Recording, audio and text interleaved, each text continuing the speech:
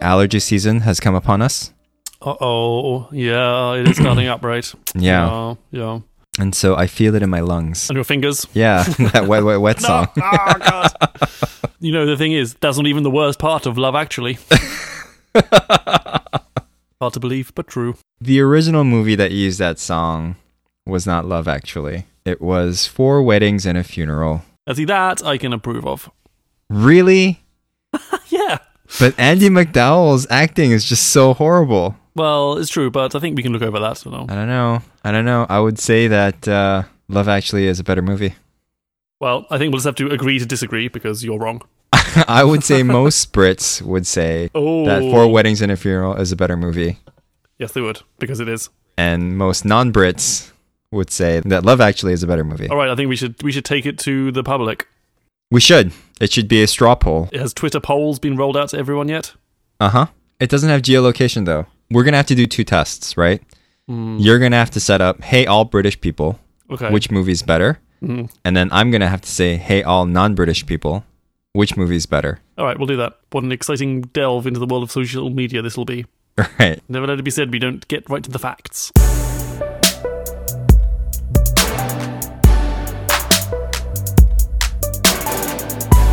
So let's go on with the COUs, which is normally our corrections, omissions, and updates. We'll briefly chat about some of the stuff that we've been doing for the past week. And then after that, we'll proceed with the book club. And this fortnight's book club... Good use of the word fortnight. I did. Is Sprint, How to Solve Big Problems and Test New Ideas in Just 5 Days by Jake Knapp and 2 other people that I can't remember the names of. John Zaretsky and Braden Kowitz. From Google Ventures.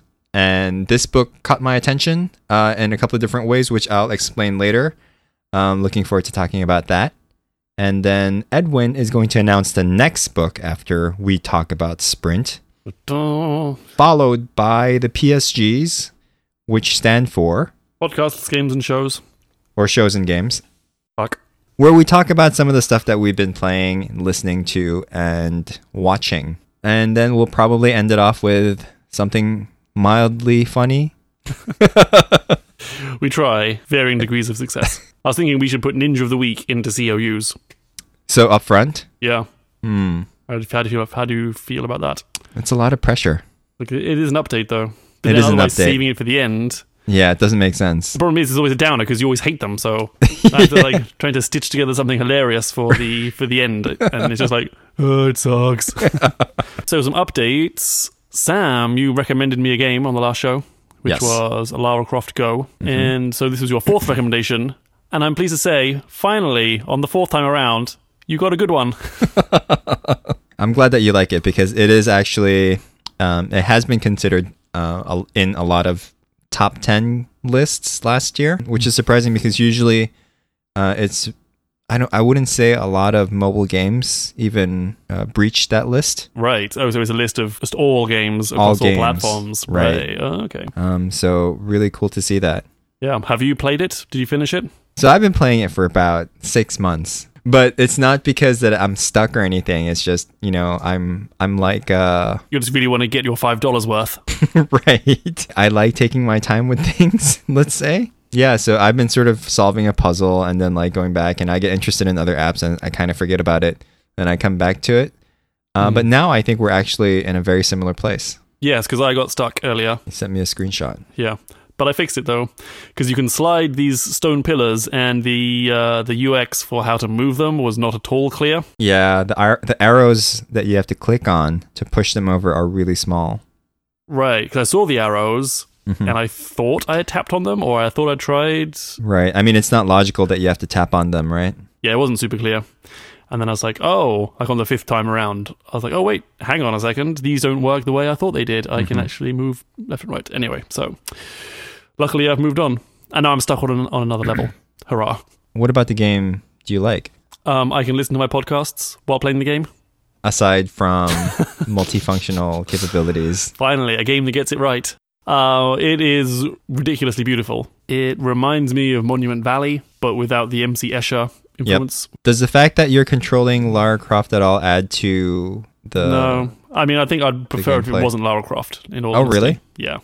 Huh. I think if this wasn't a Tomb Raider property, I think I'd like it more. I feel like it adds a lot to the background story that it perceives. I guess I haven't gotten too involved in the backstory.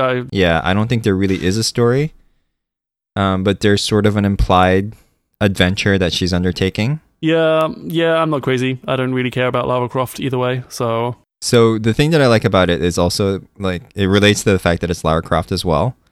There's some mechanics that come into play that I think would be hard to fit in with any other character or some other property. Like, in some puzzle elements, like, if you approach a bad guy from the side, like, Lara Croft just shoots the person or thing. And I thought that was, like, a clever tie-in to a mechanic in, like, the other Tomb Raider / Lara Croft games. Double-handed pistol as well. Right, exactly. You know, I think it kind of goes along very well with the theme that you're trying to discover something, and then like the side elements of finding the vases with the gems in it.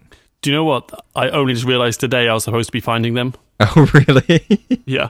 At what point was I told I was supposed to be finding vases of stuff? I think in one of the levels it's just really clear that the vase is there with like a little glowing light coming out of it. Nope, missed that totally. Yeah. So now I'm like fairly far into the game and I've got 3 sapphires out of 500 or something. So I'm like, I'm like, I hope this isn't important. And you are on the 3rd notebook already, right? I do like the notebook mechanic. That was definitely one of the things missing from Touchstone is like this sense of progress of, hey, I'm getting through pages in this book and there's this map and you get to see kind of clearly where you've come from and where you go. And when the end is, it's not an ever-expanding map that just continues to build and build. Problem is when you open the notebook, it doesn't go to your last position. I think it took me a while to realize I can flip the pages and instead of having to play all those goddamn levels again. No, I'm on the 3rd. Maze of Stones is the 3rd notebook. I'm trying to think of some downsides or things I'm not so keen on. There is some add-on purchases. You can get the Clue. A Clue pack for another $5. You can get solutions to the levels, but I think that's the only additional purchase it puts in, which is kind of nice. So it's not. But that's pretty hidden too, right? It's pretty passive. It's like a little question mark on the corner of the screen. Yeah. And it's funny, though, if you get stuck on a level, you get like a little red badge on it. Oh, really? Yeah. When I was trying to figure out how to move those stupid stone pillars, I think like on the 3rd or 4th time of restarting the level, it started to like make itself more known. That's so funny. Yeah. But it's definitely good. I like it a lot. It's actually a little bit scary as well, like the snakes and the spiders and the iguanas. Like you're like, oh, I mean, scary isn't the right word. What's the word I'm looking for? Thrilling. It is thrilling. Yeah, definitely. So well done, Sam. Finally. Thank goodness. Yeah. I want to hear any more of your whining. I'll play it alongside you. Well, that'd be nice. If Game Center worked, we could share scores. But no. Yeah, what a tragedy Game Center is, huh? Oh god, it's awful. It makes me roll my eyes whenever the little bar from the top pops in. Yeah, I've signed out of it. There was a time on 2 Dots where it would try and sign me in every single time I opened 2 Dots. Huh, that's annoying. Oh, it's awful. And it does like a 2 seconds of like the bubble animation, so you can't even just cancel it. Oh, wow. You're just like, come on, bubbles, yes. Very good, Game Center, now go away. Oh yeah, it's terrible. But I think I was reading a report that it's been broken for the last 6 months or something. Oh, really? So it could be like another one of those things that Apple is just gonna stop supporting? It's like, hey, Game Center, what the hell's that? I haven't heard of it. Like, they just recently got rid of iAds as well, right? Or not recently. They did, yes. And iTunes Radio. Yeah. Game Center. I never really knew what you were, but thank God you're gone. If you're looking for a game, get Tomb Raider. I mean, I think some people might balk at a $5 game for mobile, but that's your problem. You cheapskate. It's called Lara Croft Go. Yes. Pony up $5. Do you want to do thingy-majig of the week? Ninja of the week. Bling. Let us take a look. This is one step away from being like a sexy fox ninja. So let's have a look. So it's kind of blue and what's the word I would use? Sketchy. Mm-hmm. Is that a way to describe drawing? Yeah, it's penciled. It's not inked. Penciled, very good. Yeah, it's feathered. This is great. If you want a segment of listening to someone who knows nothing about drawing, trying to critique drawing, then this is for you. But see, now you know feathered and I do. Penciled. penciled. I think there's a lot more detail here. This isn't the first time I think we've seen the torso of a ninja since Ninja 1. Oh, I guess Ninja 5 you see the whole torso, but that's kind of a lot more simplified. Whereas here we've got like a ninja cummerbund, which is not what it's called, but that's what I'm calling it. And a ninja scarf. How do you feel about it? I mean, other than it belonging on DeviantArt. So that's my problem with it. I mean, I feel like something 16-year-old would draw and think it's amazing. There's no way in hell I would actually use this for like an official art for anything. Like, and the pose is just kind of awkward, right? I was just sort of freestyling, just doodling rather than thinking of a purposeful pose and rendering that out. I just started drawing the head and then like I let it lead to the rest of the body, sort of. Yeah, I think this is just more about me feeling comfortable with the setup again and more about like seeing how I can do the coloring a little bit better using the brushes that I'm using. So I'm using these set of brushes from Kyle T. Webster, who does a lot of illustrations as well. He had created like these really nice set of brushes for Photoshop that allows you to achieve very natural looking style. Yeah, it does look very natural. You're right. Just getting comfortable with it. I still think I have a very long way to go. Like even rendering out the legs and then making the whole pose look non-awkward is a huge step that I didn't undertake. Oh, I guess, yeah. Now you mention it, the legs look kind of blobby, I suppose. Like, I mean, I could have drawn him or her, which is like another issue, right? Is it a him or a her? I could have drawn her like taking a step forward, which I think might have been okay, but why is she sneaking, right? Like none of her other posture says she's sneaking. Except maybe her hands. Yeah, look, I guess she kind of looks a little bit like, oh, I just heard something.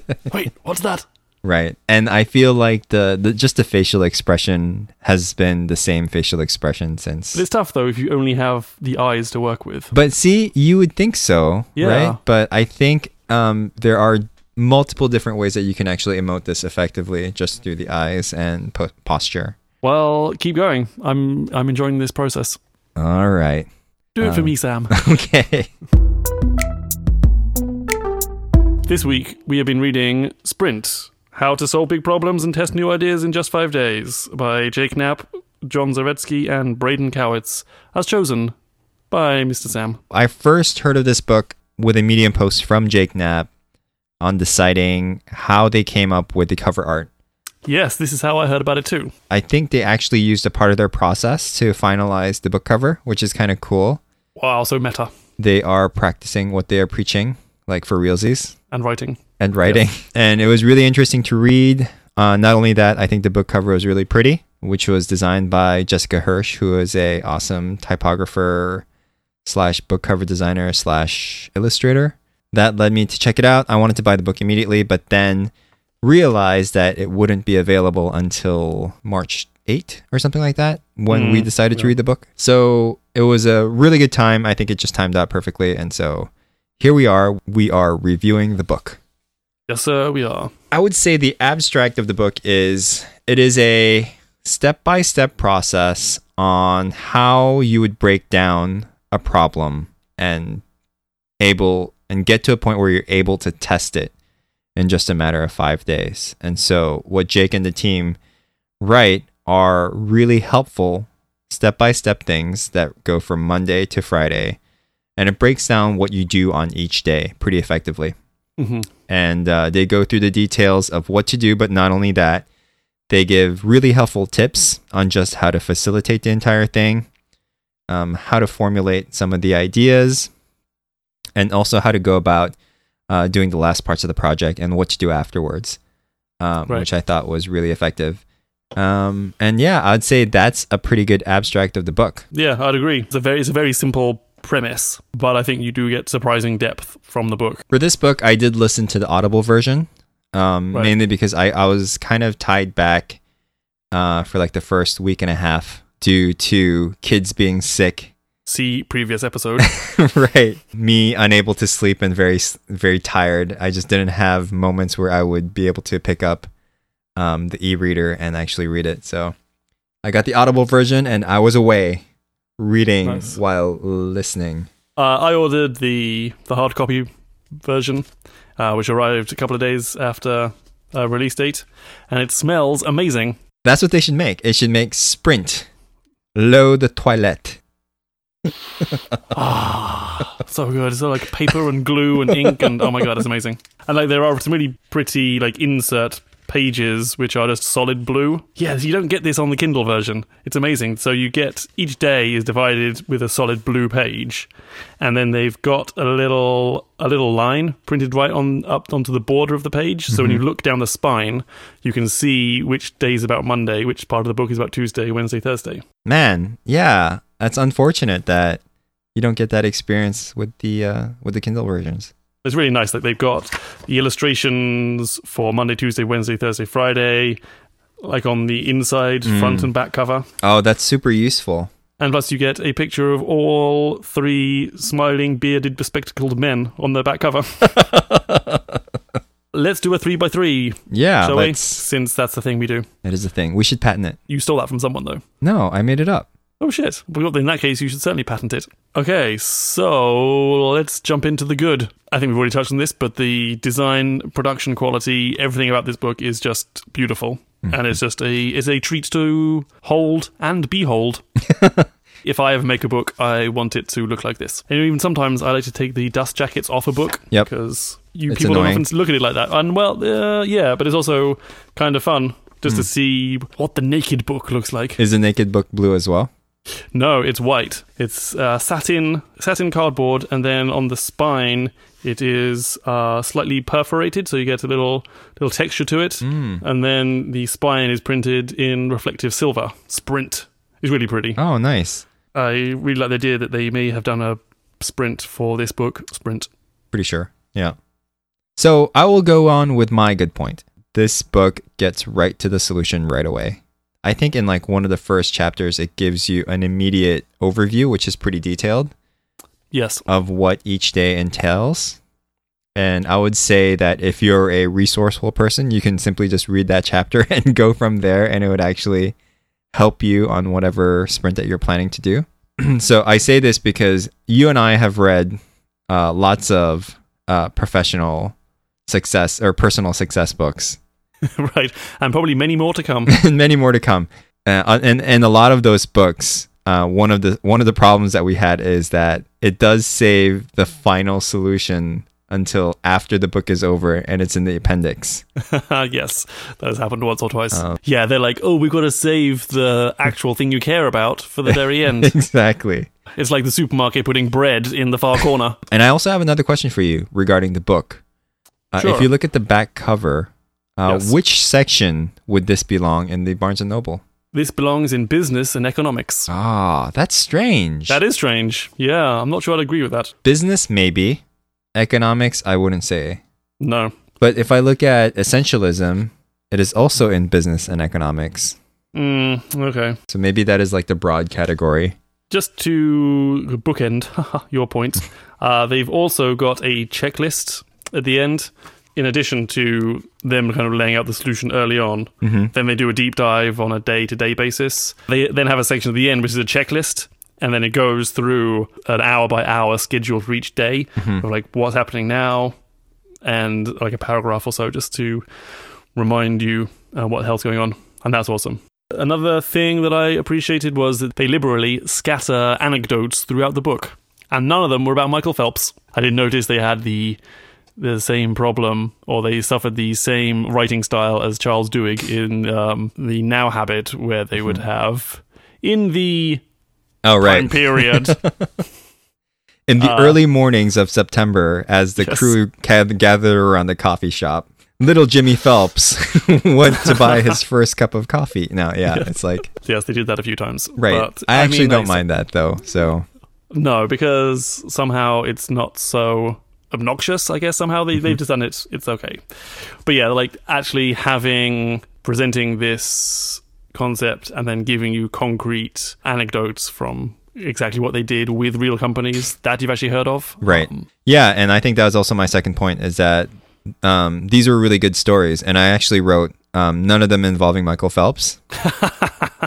And all the stories are actually very funny and helpful.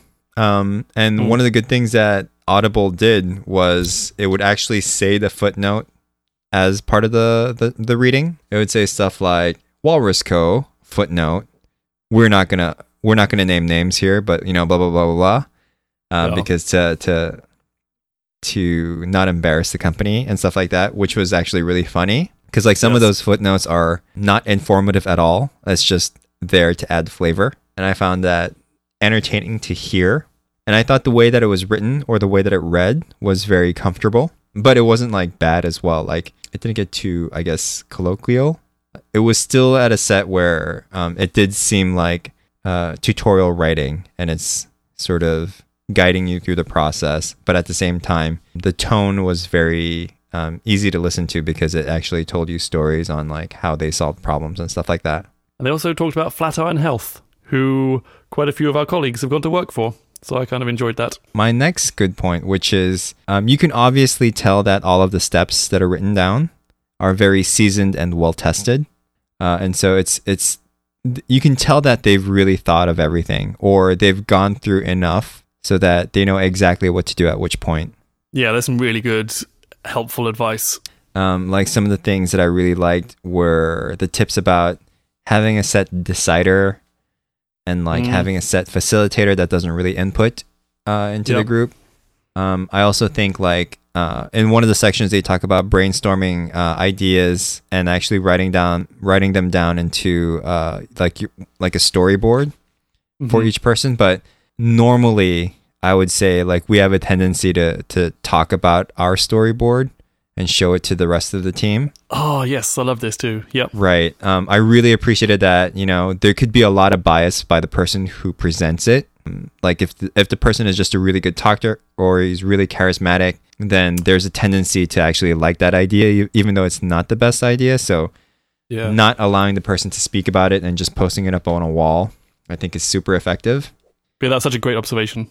Yeah. And, I don't think it'd be something that you'd notice unless you've been through like 100 of them.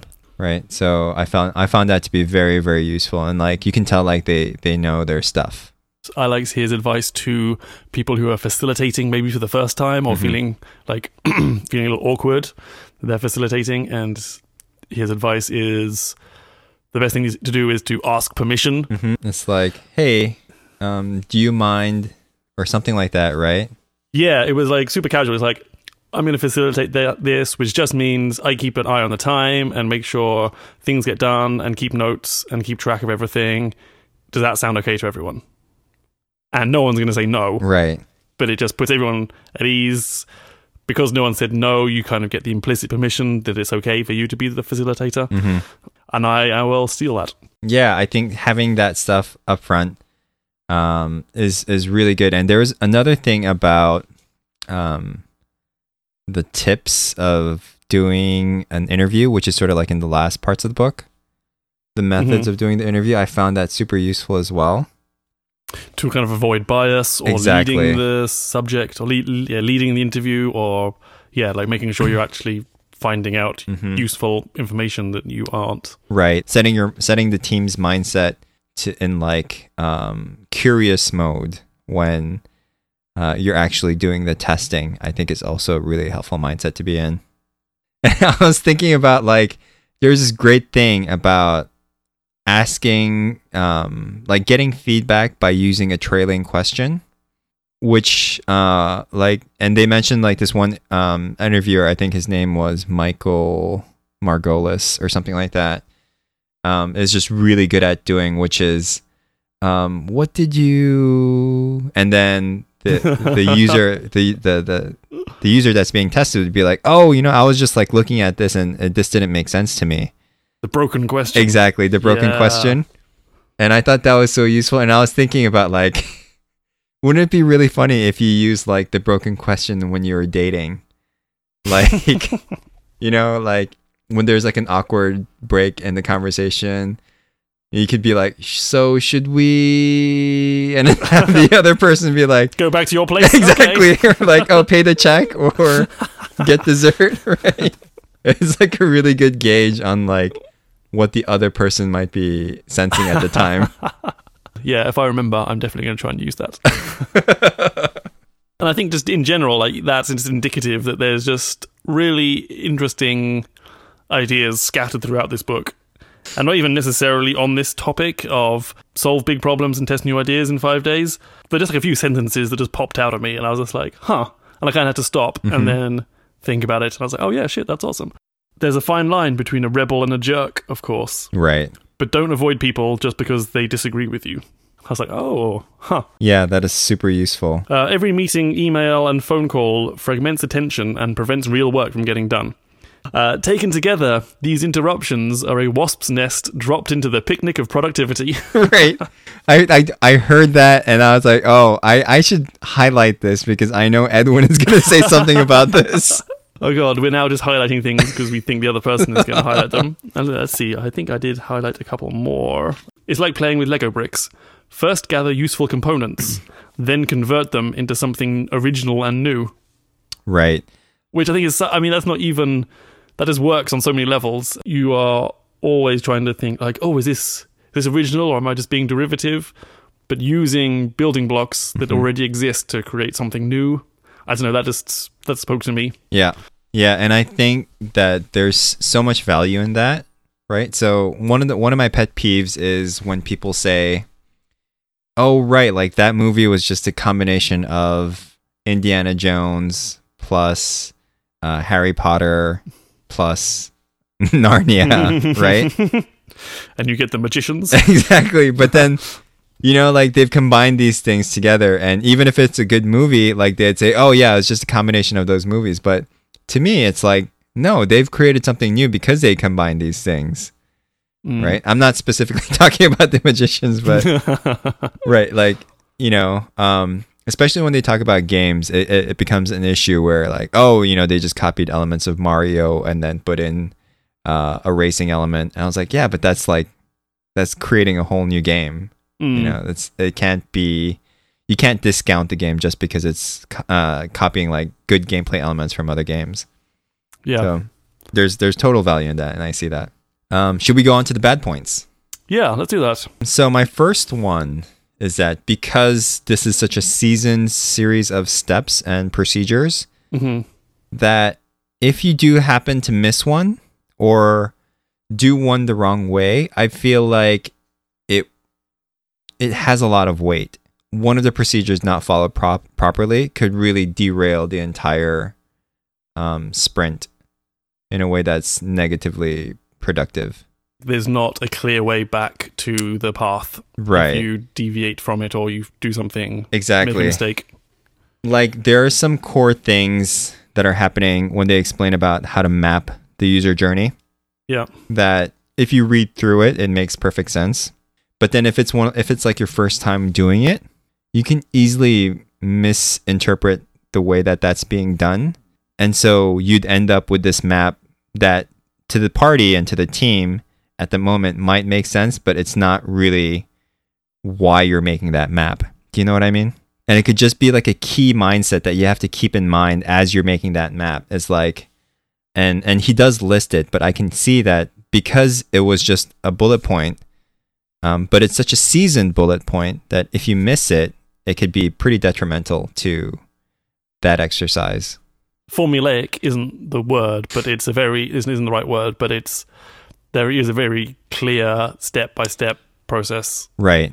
Yeah. The other thing I guess I'm trying to say is, unless it's a seasoned pro that runs and facilitates this, it is quite intimidating, isn't it? It is not only, yeah. Like, I have to do this, and then there's a 12-page checklist of things to do. Right. Like, it's not only intimidating, but it's also like, you have to keep a lot of stuff in mind because there could be a lot of questions like, why are we doing this phase? You know? And if the facilitator then goes like, well, because actually I don't know. Like, let me look at the book. It's kind of... It sort of undermines your credibility or like... Exactly. Whereas if it was, you know, the team from GV actually running this, they'd probably have the right answer for it at all times. Yeah, that's what you're saying. I think inexperience is something you'll just have to get over, right? And you say, well, you know what, this is a good idea, we're just going to try it. But it's also, if it involves like 5 or 6 other people for 5 days, that is a huge time investment. Totally. Yeah, it is a big upfront cost, right? I think also reading the book, because they go into such detail for each day, like it's at least, anywhere like 50 to 75 pages per day. Mm-hmm. It was quite easy to kind of forget where you are if you're reading this just from cover to cover as a novel, if you have to read this for a book club, say, like having that level of detail, it's a little bit tricky to kind of remember, or at least for me, I found it tricky to, like, sometimes I'll just get lost and be like, okay, this is interesting, but I couldn't quite tie what I was reading back to, wait, what are we doing again today? Right. What are the reasons for that? And I think that might be different from you reading it versus someone facilitating it, right? Yeah, totally. I can see how this is also one of those like Bay Area focus efforts, right? To me, this doesn't make sense in a company like a tobacco company. Like I don't see this being useful or even realistic for stodgy companies. So it does have, even though like I would love it to happen, it's kind of problematic for people who come from more traditional companies that are willing to do this. I think it's a hard sell. Like you said, like 7 days is a lot of time off for something that it's sort of hard to prove that's going to be effective for a company, right? Yeah. I mean, I'm struggling. Like, I thought this was great, but I think one thing that just kind of tripped me up occasionally was the fact that it's written by 3 people, but Jake Knapp gets the headline billing, and then throughout the book, it's all we this, we that. Right. And I guess it's not a huge problem, but at times I didn't know who was talking to me. And then it does reference Jake every once in a while. Right. It's like, we, blah, blah, blah, blah. Jake does this. Right. Yeah, there was just something a little strange about in the voicing of it, or like it wasn't clear. It was just, I don't know, I can't really describe it very well, but it just, I think I would have perhaps preferred it to have been like, by Jake Knapp. And then in the thanks section, thanks to these 2 other guys who basically did this all with me. And then he could have just done like, I found it's better to do this. And then it could have been like a personal conversation between Jake Knapp and you, the reader. Right. Rather than this weird, like, we do this stuff. Yeah. I don't know. Did you feel that? Or am I just being... the only thing that I noticed were when it referenced Jake. When I thought but aren't you Jake? Yeah, exactly. Are you talking about yourself in the third person here? Right. Yeah. So I thought that was odd. But I see what you're saying. Maybe it was a point of the writer trying to be accommodating to all the efforts, right?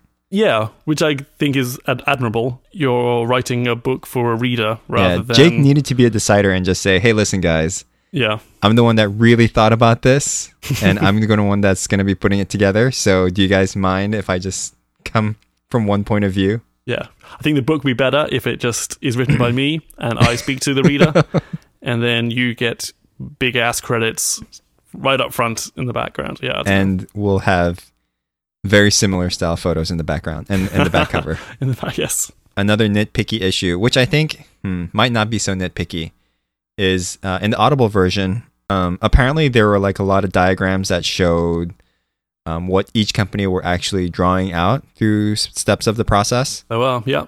I got to see them all.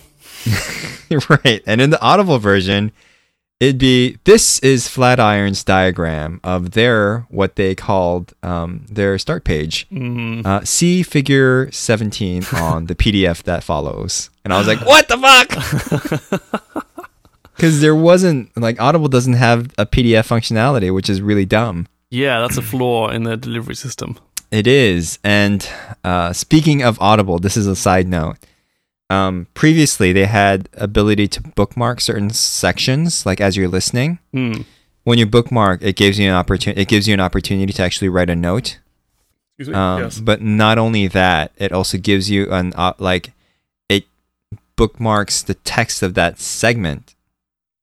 Okay. From the text version, which I thought was really helpful. But now they changed it to this bookmarking thing where it saves a 30-second clip of the audio clip. Oh, they just released that today, I think. That was the big news, that Audible is trying to release like shareable audio clips. Yeah.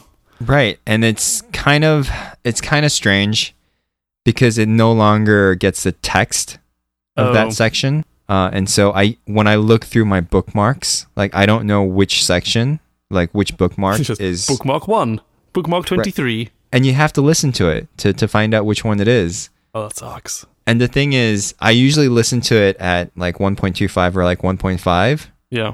And so the normal pace would be like, and so on Monday, you do this, and you do this, and you do this. And then if I listen to the clip, it's like, so on Monday, you do this. And it's like, I can't listen to 30 seconds of this. Oh, it's 30 seconds of normal paced audio. Of normal rather, pace. Yes, than 1.5x. I don't know. I don't know if I like this change. And it's also difficult in a review situation because you're like, oh, I can review my notes. Oh, wait, I have to listen to my notes.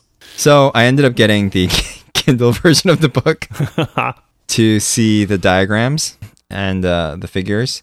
To be honest, I'm not sure I have anything else bad to say. Yeah, me too. That was pretty much it for me. It's very specific.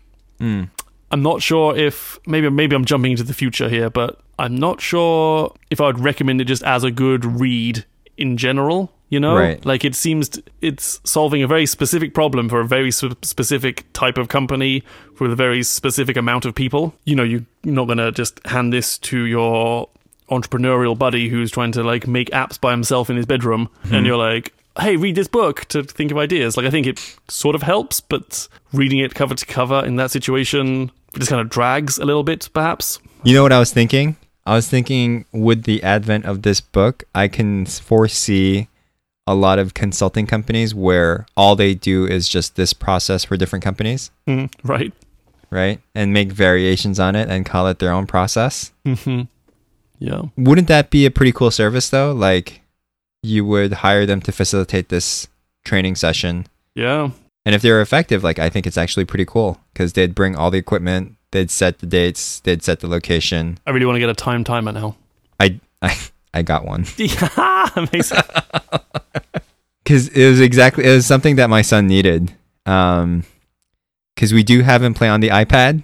Is he trying to solve big problems and test new ideas? He is in 5 days. But it's just the visualization aspect of the time passing that's super useful. Okay. So you can gauge it and just notice how much time is passing by. Nice. I did have one more problem. Please. With it. If you have a seasoned facilitator, this is great for a first experience. Like, it doesn't really explain on what that experience would be or how it should be modified if that exact same team does another one of these sprints. Oh, like a second time around. Right. Because I'm sure there are things that they should keep in mind as they do it the second time around. Like some gotchas that they shouldn't fall into. Maybe that's a follow-up book from Jake Knapp, though. Sprint 2. Sprint harder. Sprint again. Yeah. But I think those type of tips would be really helpful because I can see where, there's biases formed. There's some sort of expectations on whoever is prototyping it to make the prototype better, Like, I can see a lot of things being assumed a little bit more that could cause issues. What are your future points, Edwin? Yeah, I think I'm going to definitely take some of the ideas of how to be a facilitator. I mean, I'm perhaps not going to run a 5-day sprint, but I do occasionally help out running retros, which, if you're not in software engineering, is like a process where you kind of review what happened on a project and try and it's basically a structured way for giving feedback on how a project went so you can learn as an organization and then feed that back to other teams in your organization. I think it's one of the best parts of Agile is the idea of a retro. So I've been kind of trying to help facilitate a couple of them for projects that I've worked on, which isn't great because I'm simultaneously the facilitator but also trying to give input into the actual retro because I was engineer on that project, so that's not ideal. But still, yes, the idea, a lot of the advice they have for being a facilitator, I will be taking. For me, it really psyched me up. I feel like, we have all these ideas on what a sprint is, and it's sort of mutated or got bastardized over the years as we implement them. And we certainly have our own versions of what they are now, which, probably is really effective for the team.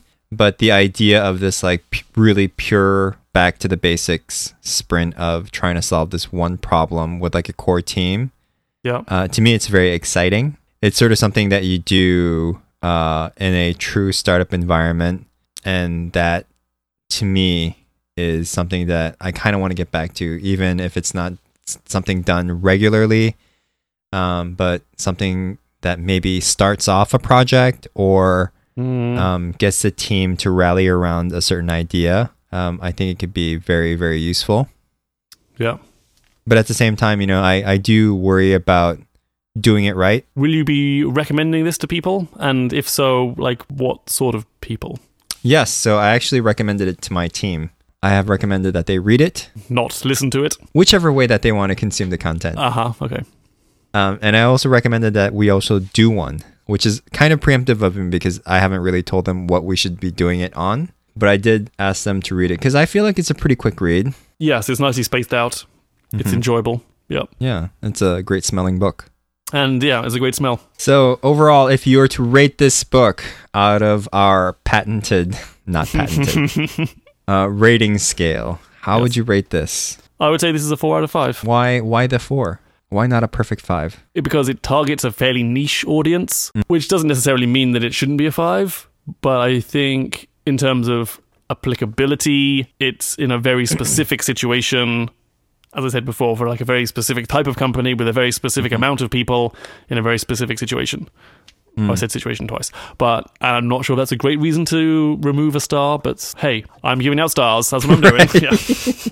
I would actually give it a 5 out of 5. Oh, damn. If not a 4.5 out of 5. It might not be for everyone, but I think anyone who reads this would definitely find a new way to think about problem solving. Right.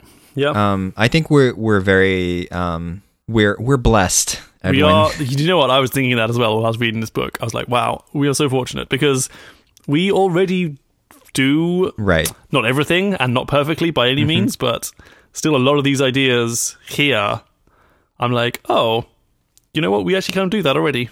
Right, totally. Like the rapid prototyping, the user testing, the semi brainstorming of like a lot of different people involved with like experts giving us information. I think we all do that to a certain degree. Yeah. This is just a little bit more focused. So I feel like we're very fortunate in that we already are kind of doing that, but I think we're also fortunate in that we can propose this as something that we do, and the team would be game for trying it out like almost instantly, right?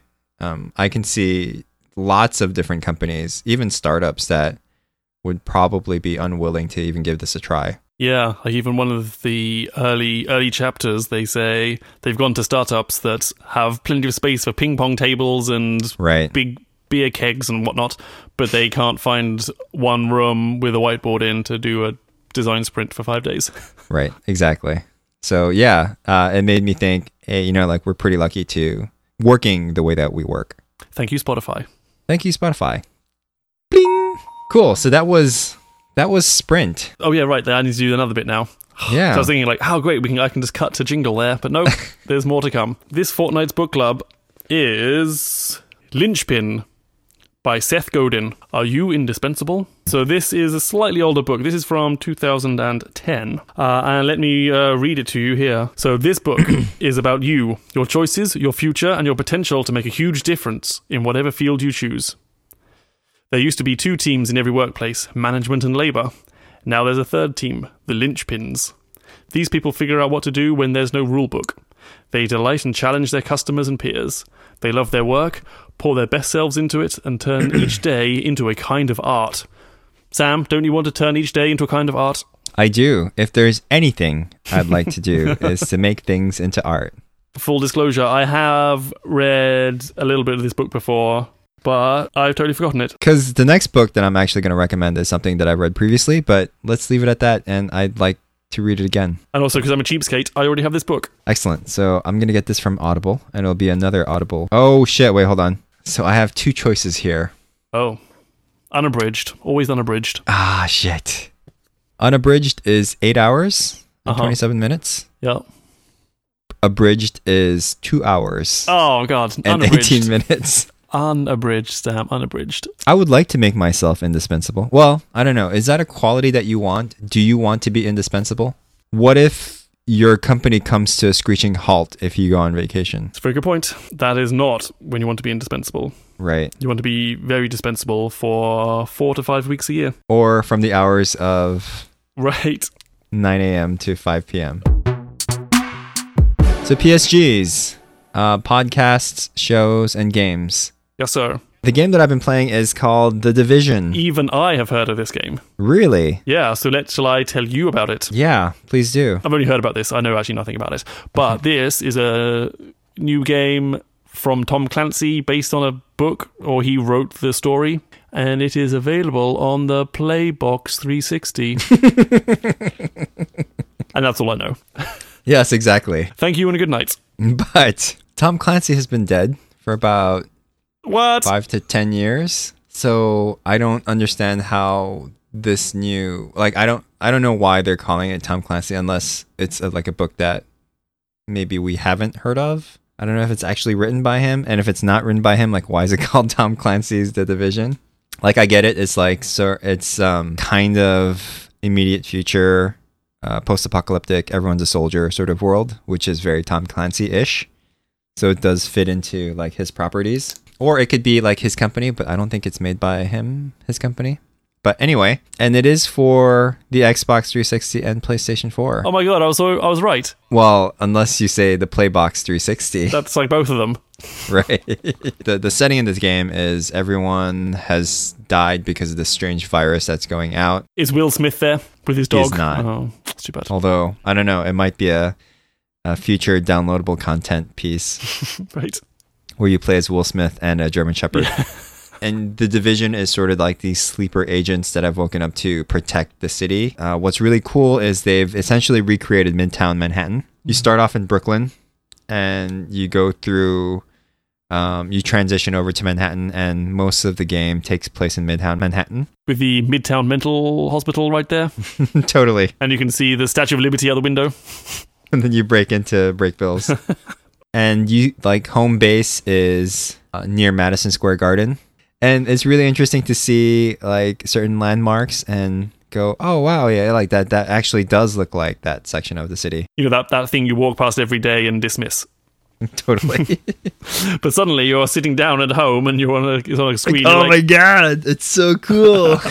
If you ever go to a museum and you see a painting, it's always less impressive than actually knowing about it from a book and then seeing it again. You get that sense a little bit. But one thing that they did get wrong is K-Town, which is called the Dark Zone because it's a place of the city that they couldn't really quarantine, and so they just left it to shit. And so K-Town is completely lost, and you go in K-Town and like the Dark Zone to essentially look for really precious weapons. And also, that's the only section of the map where you can actually shoot other players that are playing with you. But yeah, they got it all wrong in terms of like how wide the streets are and all that. So, oh dear. But overall, fun, interesting game. If you have the opportunity to check it out, I would recommend that you check it out because it's nice. But I know that you will not, Edwin. No, I will not. But I do have a game for you. What? Right, phones at the ready because I have a recommendation. This is a second-hand recommendation. I haven't had a chance to play it yet, but it's free, so I figure what the hey. The game is called Black Box. Who is this recommended by? This might be a future podcast that I recommend on this show. Ah, this looks nice. Have I ever showed you the game that makes my brain shed itself? I don't believe you have. At least I've not been in your presence when you've shown me it. So this game looks very similar. Well, actually, it doesn't when I look through it, but one of the screens almost made it look like this game called Puzzle Juice, which is one of the most stressful but most satisfying puzzle games. So the game is a cross between Tetris and Word Search at the same time. I love that the tagline is solve the puzzle, drink the juice. Yeah. But if you have an opportunity to try it, you'll know what I mean when I say this is a game that makes my brain shed itself. Let's play Black Box and we shall report on the next show. Yep. And if you get an opportunity to check out Puzzle Juice, okay, maybe I will. Let me know. I'm kind of on a strict one game only on my phone. Sure. Then let's check it out next week. Although I'm breaking that rule right now because I have 2 games on my phone. What? Crazy times. Quick shows updates. I've started watching Hannibal. Oh, really? Yes, episode 3. What do you think so far? It shows a lot of promise. The production is amazing, isn't it? Yeah, it's incredibly well made. One of my favorite things are actually the cooking scenes. Yes. Which is super morbid. I love them so much. The way that Hannibal eats. So creepy. It is so creepy, but also like it's so delicious. Yeah, they've done it right. Evan, who is actually a listener of the show, we were having lunch and he was like, how do you have time for all this? And I was like, actually, I don't have time for all this. Gotta go. Bye. Yeah. So I need to be precious. I need to be more precious about like what I undertake Essentialism. for the sake of the show. Essentialism. Yeah. So Agents of S.H.I.E.L.D. no longer going to watch I Magicians. think that's just also for your own sanity as well.